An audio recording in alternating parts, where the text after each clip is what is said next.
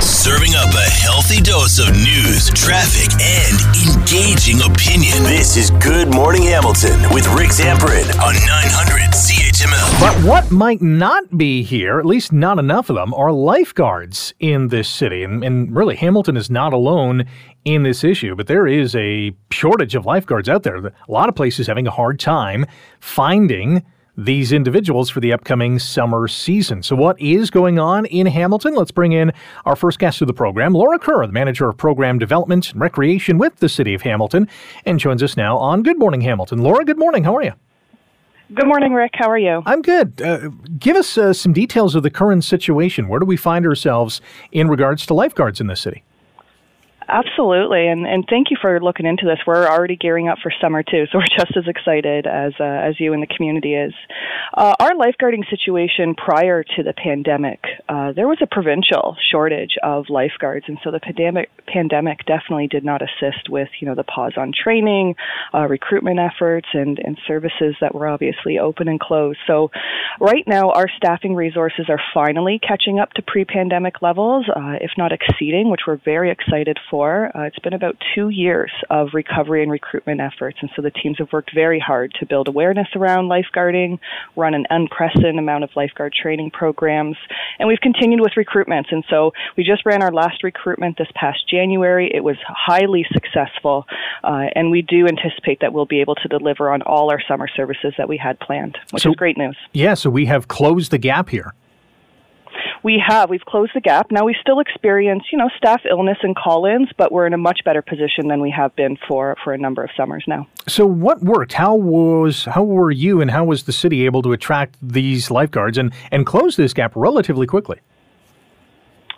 Well, swimming is an important life skill, and we do have a passionate community who uses our pools. We have a number of pools, and so really it's keeping youth and teenagers and young adults engaged in swimming and being active. And then from there, we really built awareness around lifeguarding as a part-time job.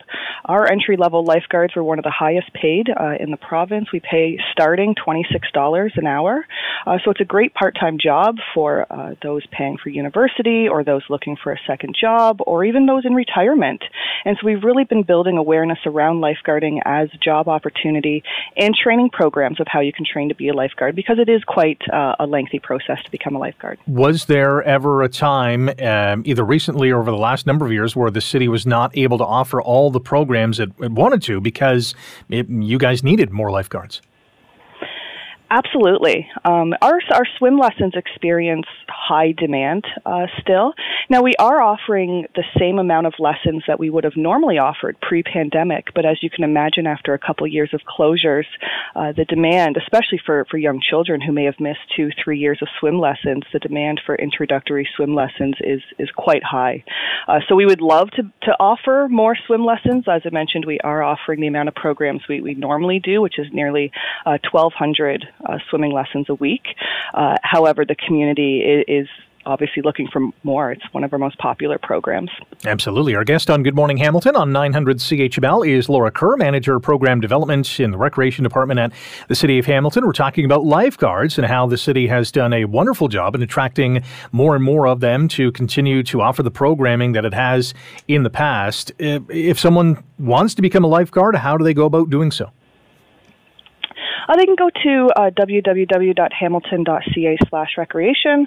On there, they can look for leadership programs and see the lifeguard programs. They can also talk to any of our staff at our facilities.